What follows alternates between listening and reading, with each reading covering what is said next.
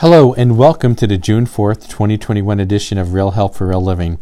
My name is Tony Marciano, President and CEO of Charlotte Rescue Mission, and later in this podcast I'll tell you more about the Charlotte Rescue Mission and how it can help you or someone you love who struggles with addiction. But first, let's get started with today's podcast. The title is, I have seen what dry rot does to a tire after 35 years. Let's get started. I grew up riding bikes. My first was a tricycle. When my sister bought the neighbor's bike, I took possession of it since she never rode it. It was a one-speed. I rode it so much that the frame collapsed under me. When I turned 16, I purchased my first bike. It was a 26-inch 10-speed bike with a silver frame. Adulthood came along and the bike was replaced with a car. Then marriage came and the bike collected dust. I wanted to share my biking experience with my wife. She didn't own a bike. We went to Bradley's department store. Does anybody remember that store?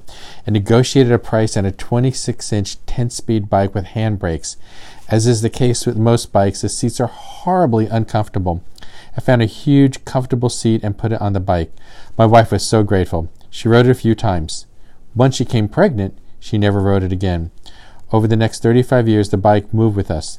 My wife may have rode it a few more times, but that was about it. It collected dust. When we moved into our current house, it was strapped to the wall. When I organized the shed, I tucked it way into the back, never to see the light of day again for its mechanical life. But time has a way of changing things. Our kids have been out of the house for at least 5 years. We had no excuse why we didn't ride the bike, and one Saturday I decided to clean out the shed and found the bike stuck way in the back. I had to move tires and lawn equipment just to get to it. It was tangled with my daughter's bike, and I managed to separate them and take it into the light. The tires were flat, but I wasn't surprised. It had been years since we had ridden, probably at least 15 years. I thought the tires may have had some dry rot on them. Well, they were beyond description. The tires had the orange gum white sides. I think they were supposed to resemble white walls on a 57 DeSoto.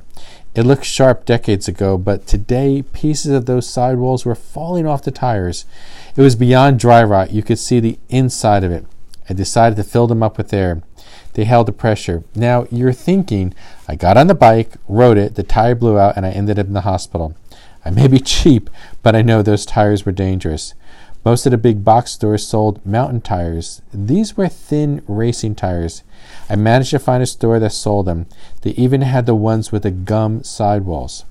It has been decades since I mounted tires on a bike. Back then, I did it with wooden clothespins. The tubes came with plastic inserts. I deflated the tires and removed the tire in the tube. My wife and I worked together to get the new valve stem through the rim and then mounted the tube and the tire. We filled it up with air and it looked great. Gears and brakes still worked. I took it for a test drive and it was wonderful. I kept looking in the garage day after day and admiring that I had mounted 2 new tires on the bike.